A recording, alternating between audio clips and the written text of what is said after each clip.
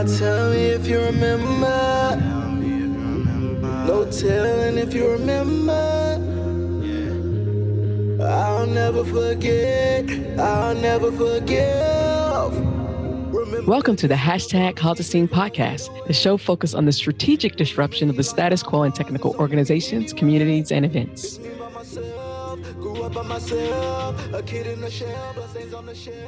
Hello, everyone, and welcome to today's episode of hashtag Cause a Scene podcast. I have a very good friend of mine, Melanie Crutchfield, with me. And I'm not going to say anything else. I'm going to let her introduce herself, and then we're going to talk about why it's important to cause a scene, how it's important, how she's causing a scene, and then we're going to get into some really interesting conversation. So, Melanie, take it away. That's a great intro. And yes, we will get into interesting conversation like we always do. Yes. So, yes, Melanie Crutchfield is my name. I am a Django developer.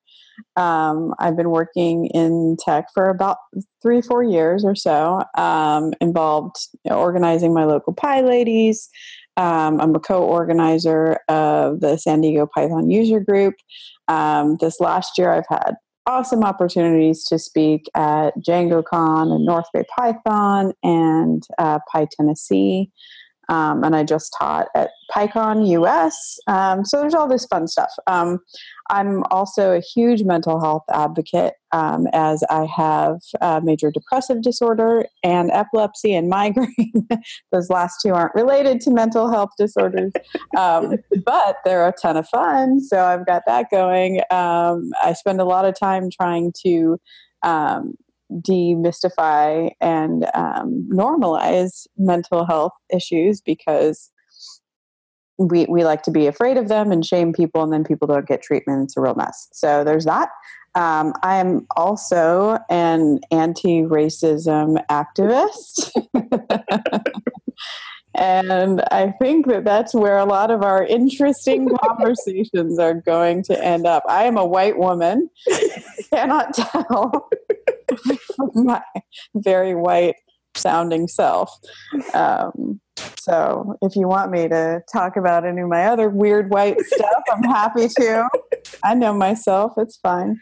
All right. So tell the audience why it's important to cause a scene. This is a good question. And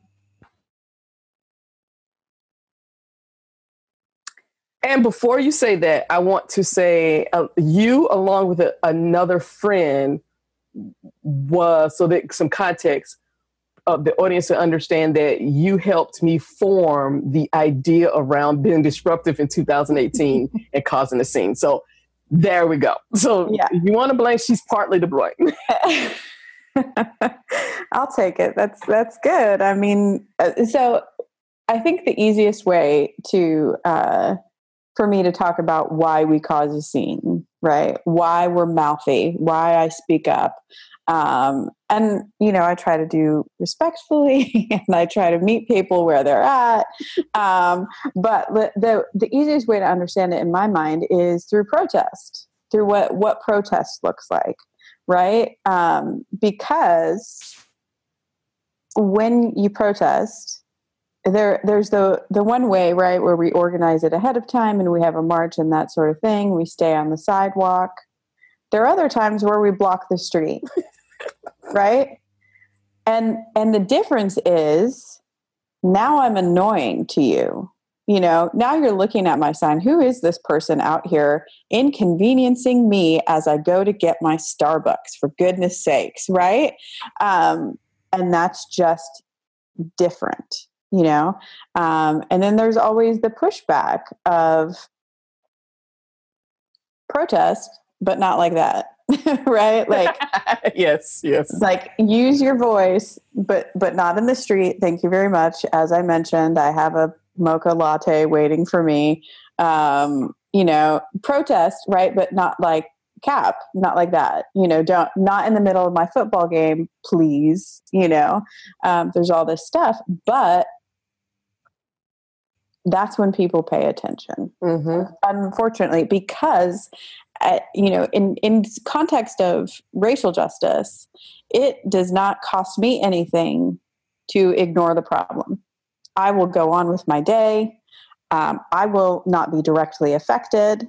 And everyone else in my position is going to have the same thing. And if you don't stop and say, look, I know I'm in your way. I know this is uncomfortable, but really, do we want to continue our legacy of violence? Is that what you want to give to your kids? Is that what you want to participate in? Because that's where we're at.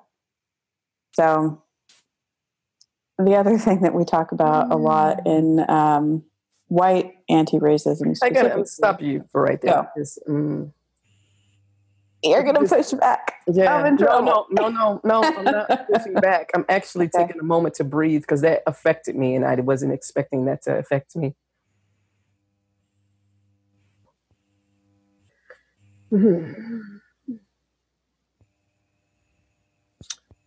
The fact that you can just go on with your day.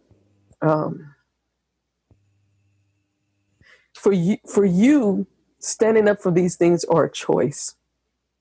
Yes. Go ahead. It's just there. Yeah, that just. Yeah. All right. Yeah. Yep. And I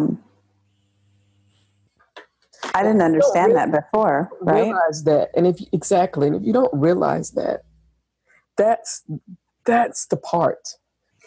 That was just so powerful. Just because if you just having that realization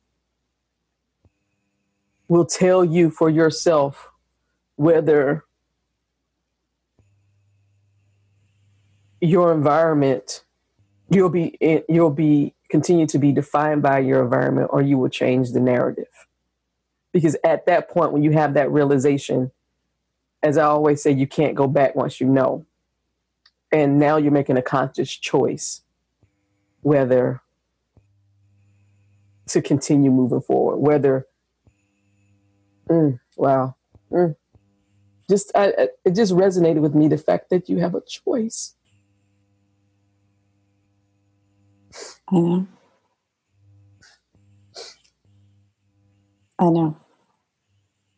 And again, go ahead. I don't want to mute myself because I want people to understand that this stuff is real.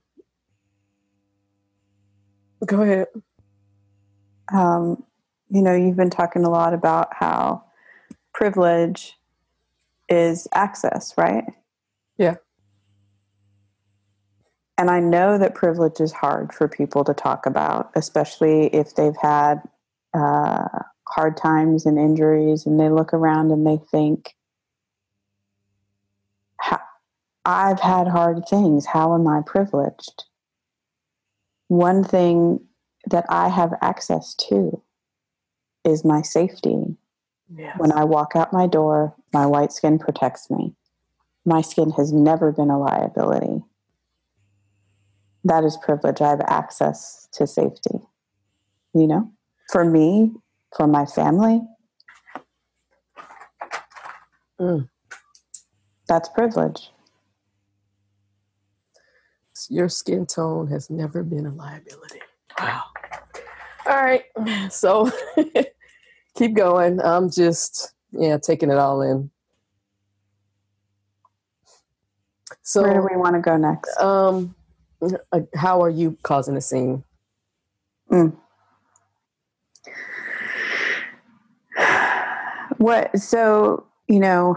We talked a little bit about showing up for racial justice. It's a national organization. It's a chapter-based organization. So there is Surge National, but then there are Surge chapters all around the country. I got involved with my local Surge chapter here in San Diego. I was one of the founding members. I'm pretty sure this was right after Michael Brown. And it was just one of those things. I think I heard it on NPR, that was like, here's this other group. If you don't know where to start, maybe check them out, sort of thing. Or maybe it was just an article on the fact that they exist. But I just went, I didn't know what to expect. But I can contribute the vast majority of my understanding and knowledge and shift of being more uncomfortable, or being more comfortable being uncomfortable, being humble in these spaces. Like Surge did all that for me, I remember one of the first things that have we said exactly what the acronym stands for yet? Yes, Showing Up for Racial Justice. Okay. So, and Showing Up for Racial Justice is it's an organization. It's an anti-racism organization that focuses on educating and mobilizing white people for racial justice, which I laugh because it's a weird space to occupy, and I get this. But I can say what it's done for me and the work that we've done here in San Diego. We focus on education. So one of the first things that was said to me when I started showing up at Surge meetings that are mostly educationals, workshops, that sort of thing, was that it is not my fault that I'm a racist. I was born white in a racist country. It is the air that I breathe. It is our legacy as a country. There wasn't a day, right, in like 5th grade where they were like, white kids, would you like to be racist now? And everyone went, totally, I do. Instead, again, this is our legacy. Our country was built on the backs of Black people. That happened. We took forever to recognize Black people as whole and valuable. That happened. And still, there's this narrative. There's this, people argue that about subconscious bias. That is a thing. I don't know what to tell you, we absorb the narratives of our communities. And as soon as you can recognize that and let go of the guilt and shame and the reactionary, no, of course I'm not a racist because I'm not a bad person. Now you can make some progress, How? Because this is something that comes up a lot. It doesn't happen often in my feed because, again, I'm just stepping into this race thing because I've been so focused on business and economics internationally. But I recognize every time it's in the United States, and that's what I can speak to. I know it's happening in other countries, but in the United States, I cannot talk about improving inclusion and diversity in businesses and communities and events without talking about race. And I recognize that now. And that was something I did not want to do as a Black person from the South. I was like, damn, I've been dealing with race my whole life. But this is where I am. And this is where the conversations devolve into, well, they're no longer conversations. When someone of color, particularly a brown woman, it's usually a brown woman, who is challenging privilege in the status quo, and some good white person decides to interject their thoughts that not all white people, not all white women, that's racist. They call us racist. They call us all. And I what I'm getting at here is I want you to tell me, or to tell the audience,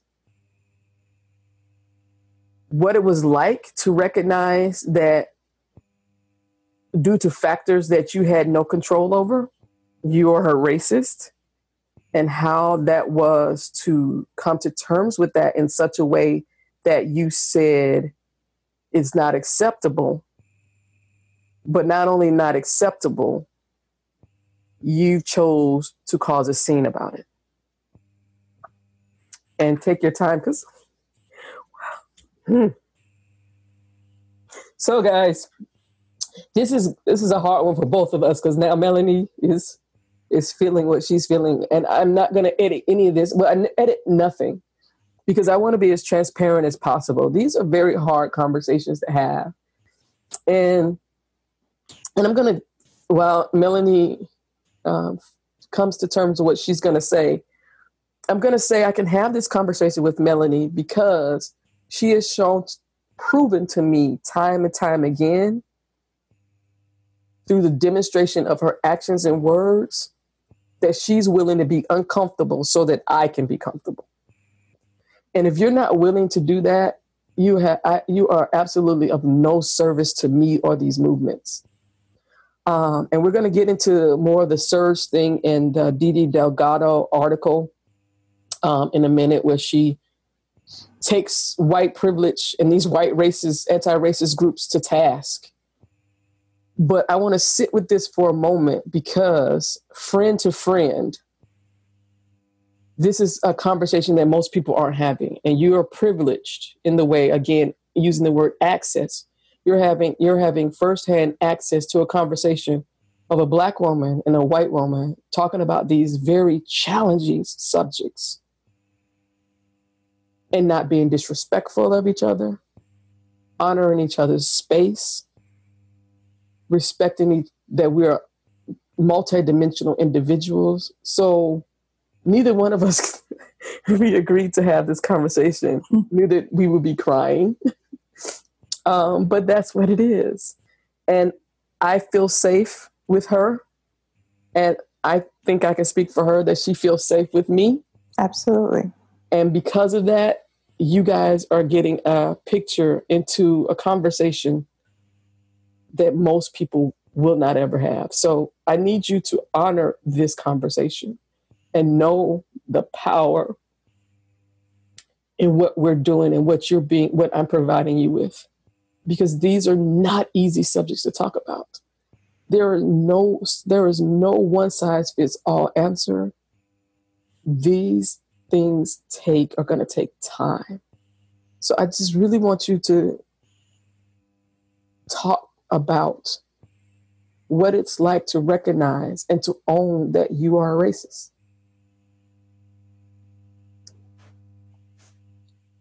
Okay. So I would not have said that I was racist when I came into anti-racism work. And again, that's because of guilt and shame and the no, I'm not a bad person, right? And I would, there's so much to talk about in and around this. I was raised to be colorblind, right? Mm-hmm. That was a thing, yes. Right? Yeah. Which now is laughable, but it because you're essentially saying, I'm going to look at you and pretend that a major part of your life, your personality, your identity, your culture just doesn't exist. You know? And not only that, I think the more troubling part of it and the more detrimental part of it is when we teach both brown and white kids that these young kids don't understand that there is a difference. Mm-hmm. And when they start experiencing it, it really fucks with the psyche. Yep. Because you've been told your whole life as a brown person that we're the same, but then you see that things are different. And then what you do is internalize that because you start thinking something's wrong with me. What have I done? Mm-hmm. And it's not you, it's the system. And then for the little white kids, they start seeing these differences. And there are some, because they're young, they start standing up for it, like what is going on? But very shortly, they recognize that there's a payoff in keeping quiet and being a part of privilege. Yeah. I didn't When I grew up, there was like a black person at my school. Like I lived in the self-proclaimed cowboy capital of the world. We had a lot of white people. So I didn't, what a racist looked like to me in my mind is like somebody that uses, racial slurs. Mm-hmm. Somebody that says you're not as good because of your skin color, says that out loud, mm-hmm, right? Mm-hmm. What I didn't understand is that racism, and to speak to the, white people calling people of color racist because they say, hey, look, white people, as a group, you have this problem, right? Mm-hmm. And then white people go, that's racist because you're talking about my skin. Racism is a system of oppression. And I am racist because I was raised in that system. Thank you. Yeah. And that's why, you know me, that's why I love defining terms. Yep. And that is, it's not about, racism is not about skin color. I remember growing up, my mom told me that Black people can be racist, and I didn't understand that until now. We don't have privileged access to the system of oppression. We are the oppressed. We're not the oppressor. Right. And, in my life, I've definitely had some experiences of people looking at me and being like, I don't think I like you or trust you. I see your skin. I don't see that as racism. I see that as there are probably reasons behind that narrative. Self-preservation. Yeah, absolutely. And I think about, I lived in Hawaii for a time. We straight up stole that land, right? And we dismantled a beautiful culture. Of course, that makes me the face of the oppressor. Of course, and of course, my face that has protected me, my face that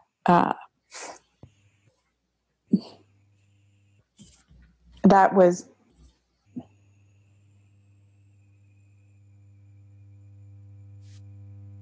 I was told that my face was better, right? My skin was better. We don't say that out loud now, right? And you don't have to say it out loud. It's about demonstration of behavior. Right. So we don't say it out loud, so we're not racist, right? Mm-hmm. Mm-hmm. But we do have these internalized narratives that are hard to recognize. Mm-hmm. And I think what is more costly is when those narratives cause us to write off violence against people of color as a one-off situation, right? Mm-hmm. Mm-hmm. Yeah, they did something. They should have followed the rules. They should have done something. There's something they've done that deserves this kind of treatment. Yeah. It's not the fact that you need to look at a system of policing that is based on a foundation of racism and oppression and not respecting these people as human beings. Right. I think that those internalized narratives, and some of this is like, oh, look at these Black neighborhoods, they have higher crime, right? If you look at, all of the television commercials for robberies, right? Mm-hmm. And they're like, you need a home security system. Yeah. What color is that? Yep. That guy that's breaking in, right? Mm-hmm. And are we afraid of people doing white collar crimes, these white collar crimes where they wipe out people's retirement, they literally ruin lives. Mm-hmm. Are we afraid of those people? Do we demonize those people? No. Why? Mm-hmm. Same thing. There are so many examples. You look at the banking scandal of 2008 that brought the whole damn economy to its knees. There was no one ever prosecuted for any of that housing crisis. But every day we see some white woman or something calling the police on people for barbecuing in the park or some black person at a Waffle House getting their ass kicked, or right. And then I'm loving the conversations. Loving meaning I'm not. The conversations of, particularly around these mass shootings at these schools. Not one of these white individuals have been killed, and they are armed and killing people. Mm-hmm. And when the narrative comes out, their parents or whomever, no one says that they've been radicalized. No one says that it's always some misunderstood young white person who has been treated poorly by a female or by somebody. It's always this thing that you can explain around, but they're still living. Mm-hmm. And, but someone who steals oh my God, I just read some shoplift or something, and these two women took off in the car, and they shot into the fucking car. Mm-hmm. And this was shoplifting, whatever they were, they caused no one any harm that I can remember. It wasn't a robbery, it was shoplifting.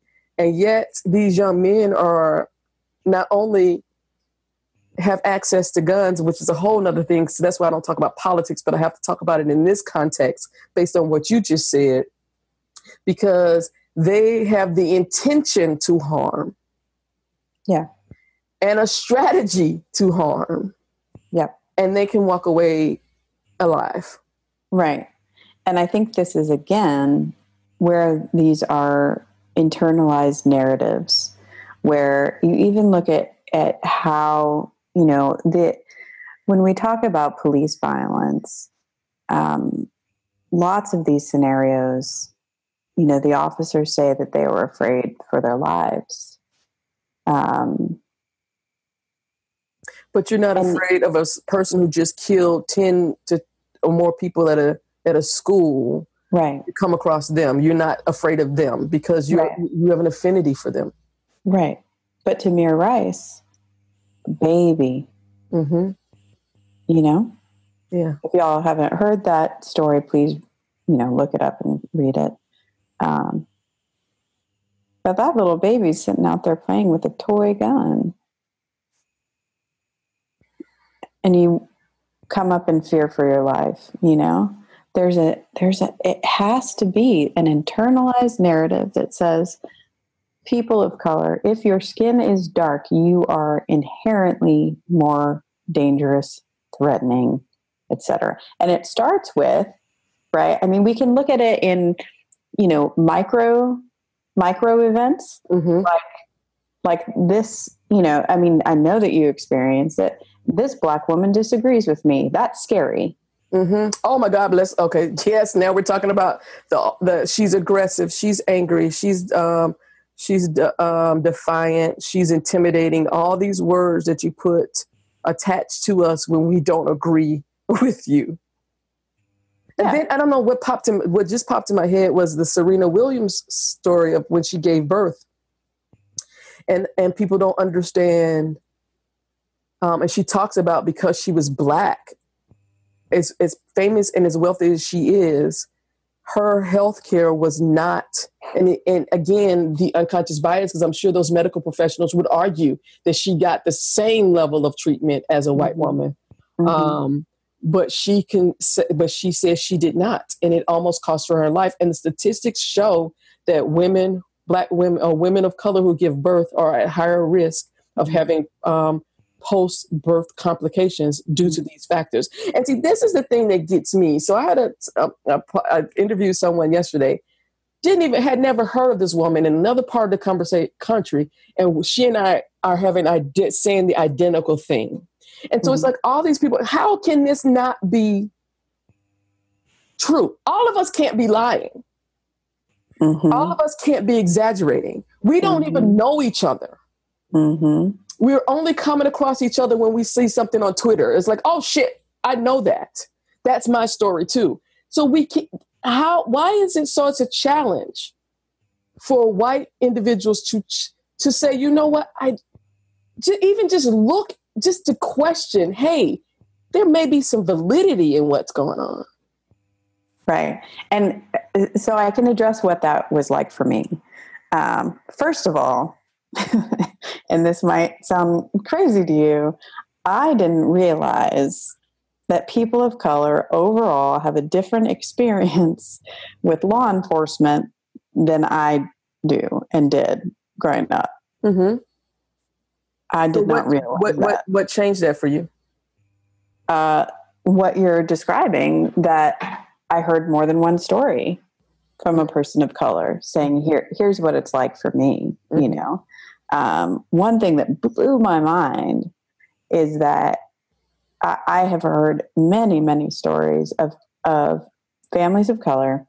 If you're raising a brown kid, that at some point, and typically, you know, at a pretty young age, most families sit down and say, look, here's how you interact with law enforcement. Mm-hmm. And it is important that you adhere to this script, because if you don't, it'll cost you your life. Everyone in the hashtag Cause the Scene community shares the same common beliefs based on a set of 4 specific guiding principles. 1, tech is not neutral, nor is it apolitical. 2, intention without strategy is chaos. 3, lack of inclusion is a risk and increasingly a crisis management issue. And lastly, but most importantly, 4, we must prioritize the most vulnerable. To find out more about the guiding principles and adding them to your Twitter profile banner, please visit #CauseTheScene.com. Now that, yeah, it was mind-blowing, first of all. Like, it, and I think the reason why white folks have a hard time seeing that as systemic, as something that people, like you said, people that don't know each other having the same experience, you know, throughout the country, is because it's so wildly different than my own experience. Mm-hmm. Like, it's like you're living on a planet that I don't know about, you know, but in reality, you're a block from my house, you know, or you're next door. I was about to say, you could be next door. You're my neighbor in my same apartment complex, you know? Or you could be your significant other. Right. Right. And I talked to a woman once, she's a white woman, husband's black. We started talking about some of this stuff. And even though they were married, there was still a knowledge gap there, you mm-hmm. know? And now she's raising her daughter, you know, represents black. And so that's how she's going to be treated. Yep. So now there's a whole different set of parenting skills that you need. It's so funny. Mind-blowing. It's so funny because I said this at a very early age. Now, I know, and this is not arrogance, I know I was an attractive kid based on what society says is attractive. Mm-hmm. I know I was an attractive teenager and, you know, attractive young person, young woman. And people were mind blown, are blown by the fact that white men have never approached me. Because they don't, to them, I'm not their kind of pretty. Right. That's the first thing. And also, even growing up, I knew, and I couldn't articulate why, but I knew when I saw interracial relationships, because my mom had an interracial, she married a white guy. And I knew just watching that I never wanted to be in that kind of situation, for the fact that I didn't even know this word at the time, the emotional labor mm-hmm. of being in a relationship with a white person in the United States. Mm-hmm. Now, maybe a white person from another country, I wouldn't, because they don't have the same issues. But if they come from a country that has oppressed people of color, we're going to have the same problems. Mm-hmm. Because the fact that if I would have children and have to explain to them, hey, if you're in this situation, this is what you need to do to keep you safe. And my husband or significant other has no way to identify with that. Okay. That would have been disheartening for me. because then that's all the emotional labor I have to take on as a Black woman, and Black women have enough shit to bear. Wouldn't have wanted that to bear that in my relationship as well when we're supposed to be partners. Right. Right. And again, it's so different from my lived experience that it took a long time for it to register. For the concept of not, when I get pulled over by an officer, my thought, because I'm a very rule-following, obedient white lady, my thought is like, I'm going to get a scolding right now, and I'm not okay with that, like I do. Or, I mean, at least you have that. What about the videos we've seen where people, fuck you. I'm not doing, just total white privilege. Oh my God. Oh yeah. And the body camera, the cop, and no one's getting shot. Right. Yeah. What's your fucking badge number? Da-da-da-da-da, I'm going to report you. Right. Access to safety. Yep. Access to safety. Thank you so much. Mm-hmm. And that leads me into this surge conversation. So I'm the good one. Yeah, because I so identify with a lot of things she put in there, because it's a conversation I've been having of privilege not being the right people to lead this movement. Mm-hmm. And there's a reason why I have a League of White Men. Their jobs are to protect me and to support me, but not get in my fucking way. Mm-hmm. To clear the space, to make the safe space safe, and all these things, but they are not to speak for hashtag Cause a Scene on my behalf. Mm-hmm. So I'm going to read you some things because I want these to be on record. Mm-hmm. And then we can talk about this. So this article is from Didi Delgado, and the name of it was in the Huffington Post, April 4th, 2017. Whites only, SURG, which is surge, and the Caucasian invasion of racial justice spaces. So I'm just going to read. So she says, if there's one thing white people don't need, it's more spaces reserved for their comfort at the expense and exclusion of people of color.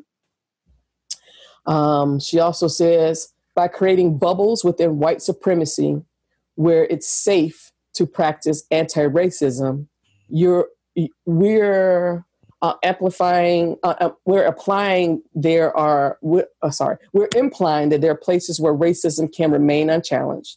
In many ways, white anti-racism spaces serve as safety nets, protecting allies from their own uncertainty and the fear of failure, while simultaneously keeping people of color at a distance.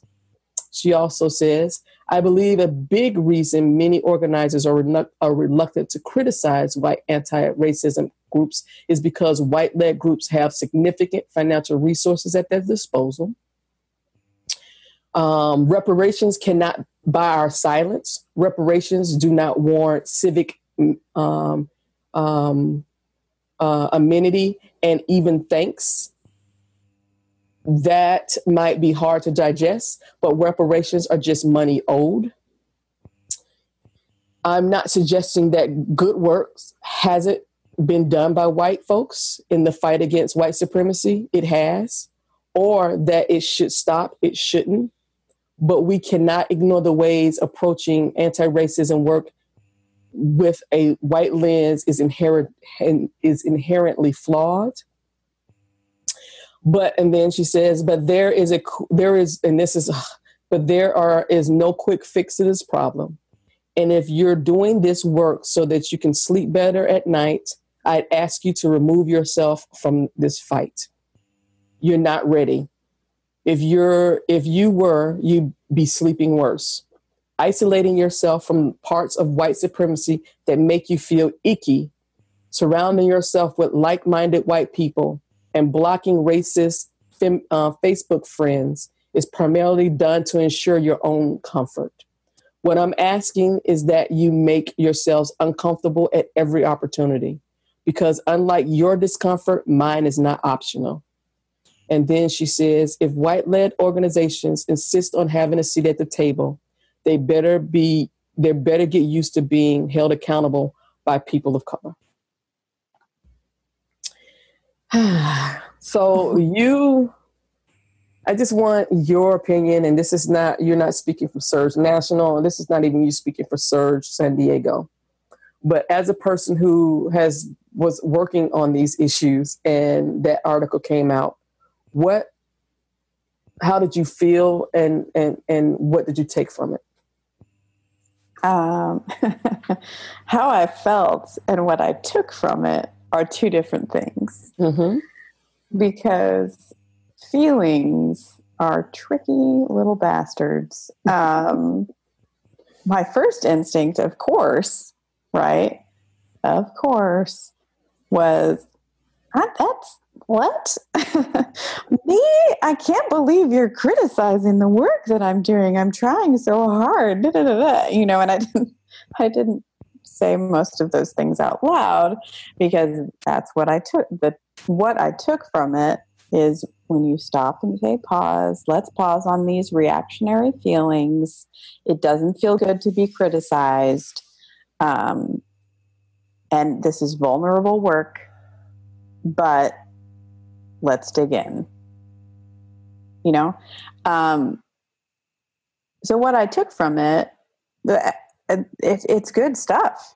Basically, she's right, you know? And we, you know, locally have adjusted the way that we work over time. It's been difficult to find our way. But what Surge in San Diego sees as their place, and what I see as my place also, is not in leadership in the anti-racism movement. My job is to have hard conversations with white people specifically, because I understand that experience. That was my experience. We do have a little bit of a feeling of like, come get your people, you know, like, what are your white people doing? I'm white. Those are my people. That's where I belong, is education there. Someone took the time to educate me, and I need to reach back to do that. We also get a lot of feedback saying, as people of color, we do not want to educate you people. Go do your own work. So I feel like that's correct. I feel like it's not the job of people of color to inform me on my own racism and the racism of our country and how that affects people of color and how I'm perpetuating a system of oppression and violence. That is not your job, right, Kim, mm-hmm. to say, Melanie, let's sit down and talk about all the shit I have to deal with and how you, my friend, are contributing to that. Mm-hmm. It is my job to go read a book. Mm-hmm. It is my job when people start saying stuff that's racist out of their best intentions. It's my job to step in and say, let's think about this for a second. You know, if they're popping in on your feed, right, mm-hmm. then it is my job to pop in and say, hey, this is an interesting conversation. I'm happy to talk about it with you. And then if pushing happens, right, especially toward you or other people of color that are out there talking, I feel like it's my job to be like, look, like, you don't need to be attacking this person. Like, I need to be uncomfortable. And if that heat comes at me, that's great. Mm-hmm. If that conversation comes with me and the conversations are awkward, sometimes heated, that's okay. That's my job. It's so funny that you said this because, and I'm just loving the access to safety, because the more I speak, and the fact that the more I speak up, the more content I create, the more I share. First, there's this thing in my head. people just don't understand that this is not easy work for even us to do, because there's a safety calculation that it's some algebraic equations going on in our heads. Mm-hmm. I feel safe. So let me run down to you what it's like to make a video for hashtag Cause a Scene. I do it with Periscope intentionally because I know that's where my fans are, my group of people are who've told me because they follow me that this is something that they want to hear. So I'll create that video and then I upload it to YouTube channel. And then I make a calculation of, well, before I even upload it to YouTube channel, I ask myself, is this a conversation that needs to stay in Twitter where I feel safe? And then when I make a decision to upload it to a YouTube channel, to share it on LinkedIn or Facebook. There's a calculation there of particularly Facebook, because there are white friends on Facebook. How would they engage with this? Do I have to have there's a whole thing that a calculation I have to think about. And then what's been interesting is putting it on LinkedIn. Because I will inevitably get a call from a Black follower or a Black connection or whatever, who's asking me, Kim, are you okay? Have you taken care of yourself? Are you changing how you get back and forth to your engagements so that people don't follow you? Have you what's it called when you double authenticate your apps and whatever, so that no one can hack into your stuff? Right. When I wrote the video, when I did the video, or I can't remember the title exactly, but it was like, have white women lost their minds? Someone literally asked me, he said, Kim, I have a security background. Do I need to go to events with you? Yeah. This is crazy. This is so that's another reason I don't put stuff on Facebook, because I don't want my family to be concerned about me. Mm-hmm. Because thankfully I can say I'm in the tech space where people are stepping up and having these conversations. For no other reason than we have to, for business sense, we have to, because you can't create products and services for a global market from one perspective. Mm-hmm. And to be innovative and competitive in this market, you need diversity of thought. Mm-hmm. So thankfully, I'm in the tech space, but my family and friends don't understand that. So they just think I'm just out here putting myself at risk. Mm-hmm. And so that's a calculation I have to make when I go beyond Twitter or go beyond tech. What will some person who does not like what I'm saying, how will they react? Right. Because they get a pass. If they decided to do something to me, they get a pass. Mm-hmm. Twitter and now Twitter is not going to be as safe by the new guidelines they have of muting people's content. If so many people have reported you, then you won't be seen, or all these, even though I'm not muted, even though the people who follow me are looking for this content. If someone who disagrees with me has reported me, right, then I will be muted. And it's their way of silencing us. Right. And I'm so happy that we've just had this conversation. This has been, because you just hit it's access to safety. Yeah. Because there are white people who talk about these very same things, and I'm sure they didn't have to do the mental mathematical acrobatics that I have to do. Yeah. Yeah. I mean, I just had this conversation with a group of people, and I remember asking, there are a lot of white men in the room, and I remember asking, as a content creator, for speaking to the underrepresented and marginalized people in the room, I know as you create content, if you're a white man, some of the pushback might be, I don't agree with how you wrote this code, or you're stupid. Maybe that'll happen. If you're underrepresented and marginalized, it's a little bit more like, I'm going to rape you and your family. Mm-hmm. Right? And so, like you said, there's a different calculation there. And that it's the same thing as the conversation before.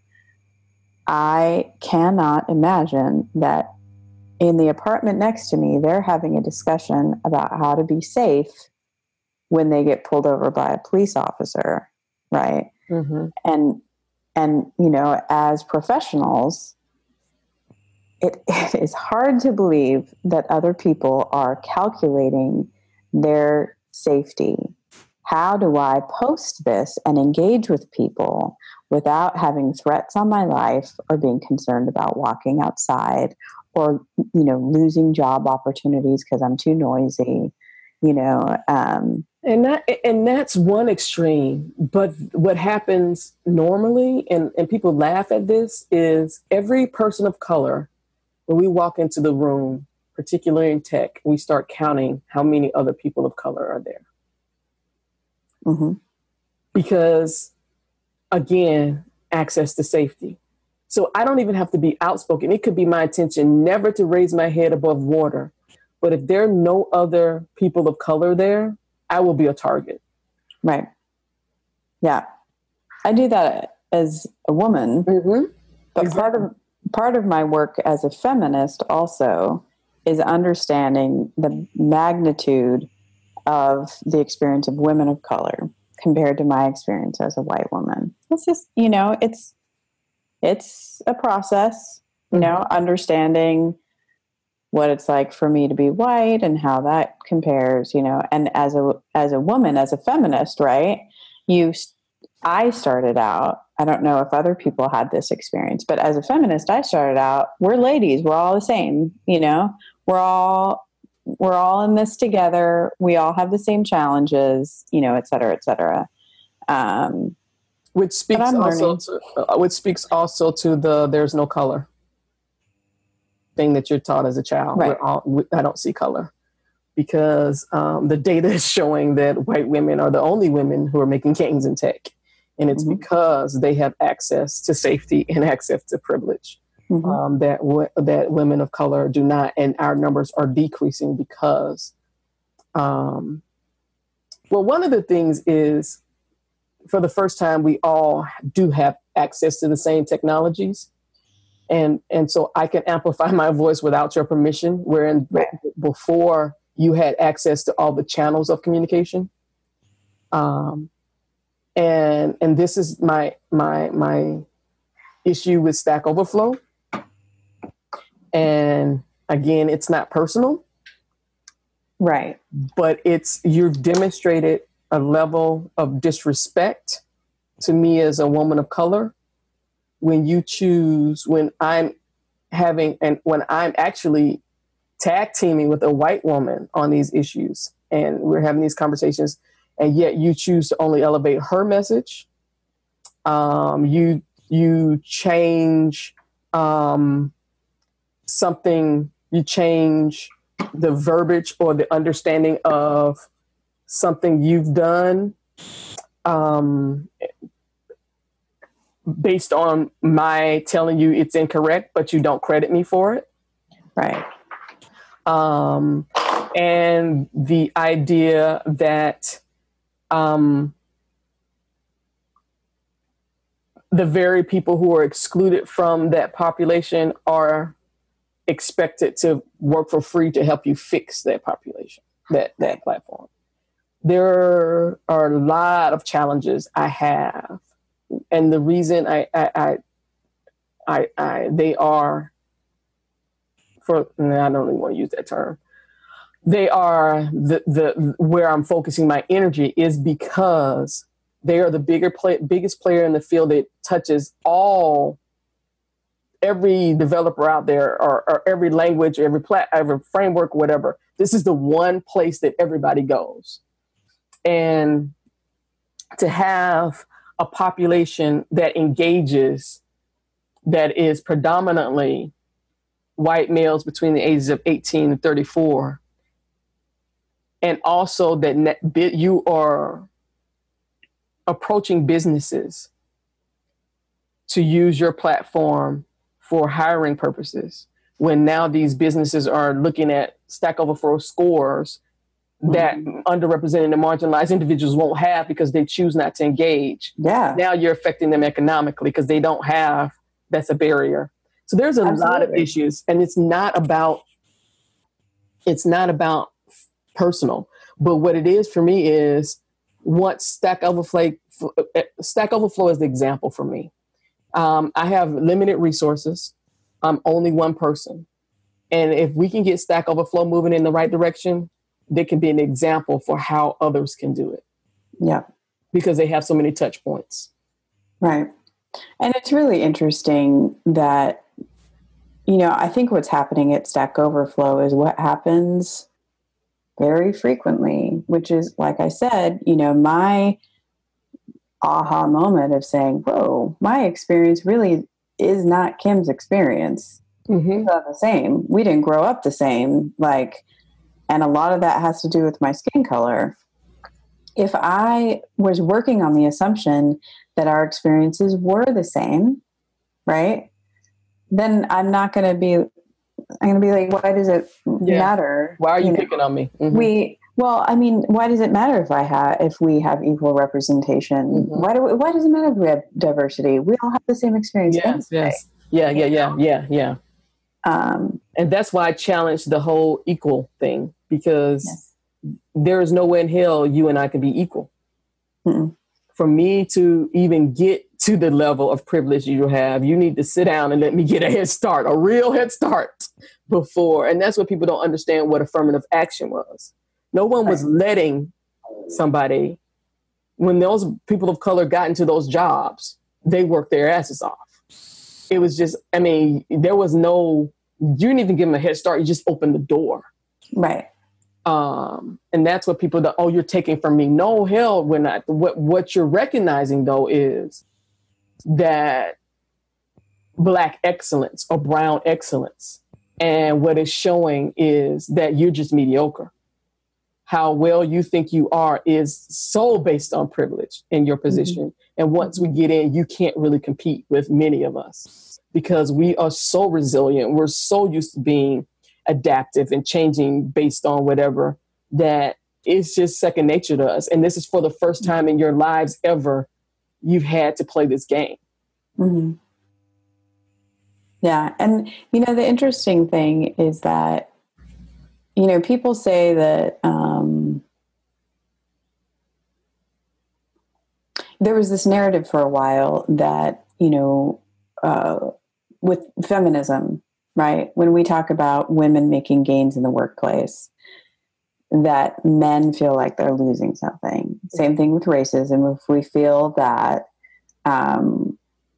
people of color are making gains, then as white people, we feel like we're losing something. And there was a narrative for a while that was just a feeling, but it isn't. It's a real thing. As I lose my privilege, that's loss, it's a real loss. But the choice is,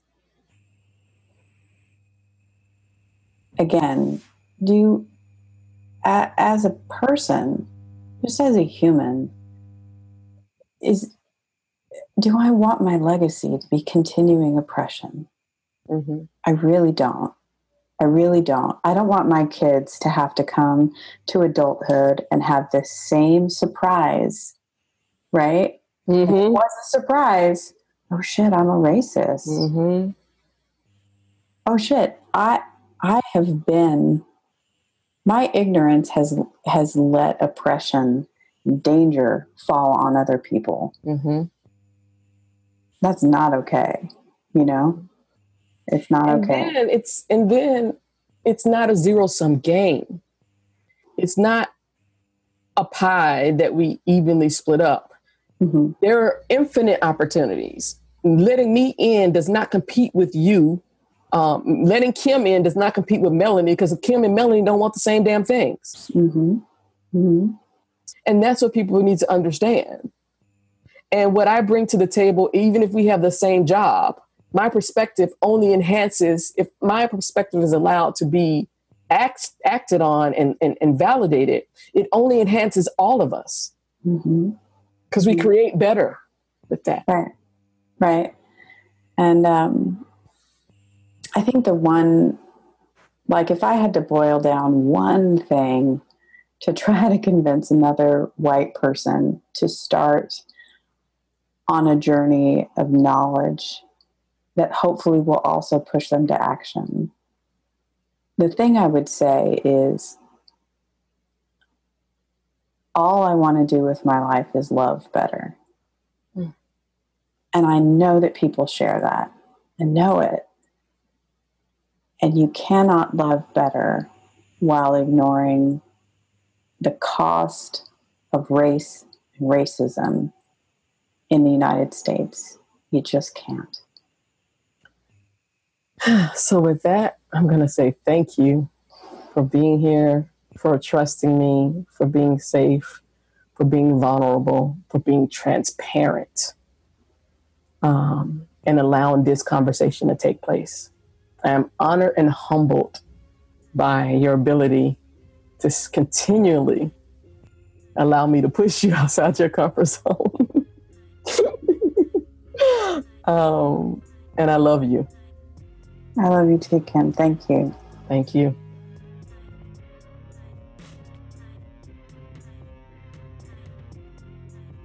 Thank you for listening to this week's episode of the Hashtag Cause a Scene podcast. And I'd like to thank all our current sponsors of the podcast and the Hashtag Cause a Scene movement. Of course, we strongly encourage everyone to become an individual sponsor of the Hashtag Cause a Scene community. Just visit the website at hashtagcausascene.com to sign up today. On behalf of everyone here at Hashtag Cause a Scene, we'd like to thank you again for listening to today's show and have a wonderful day.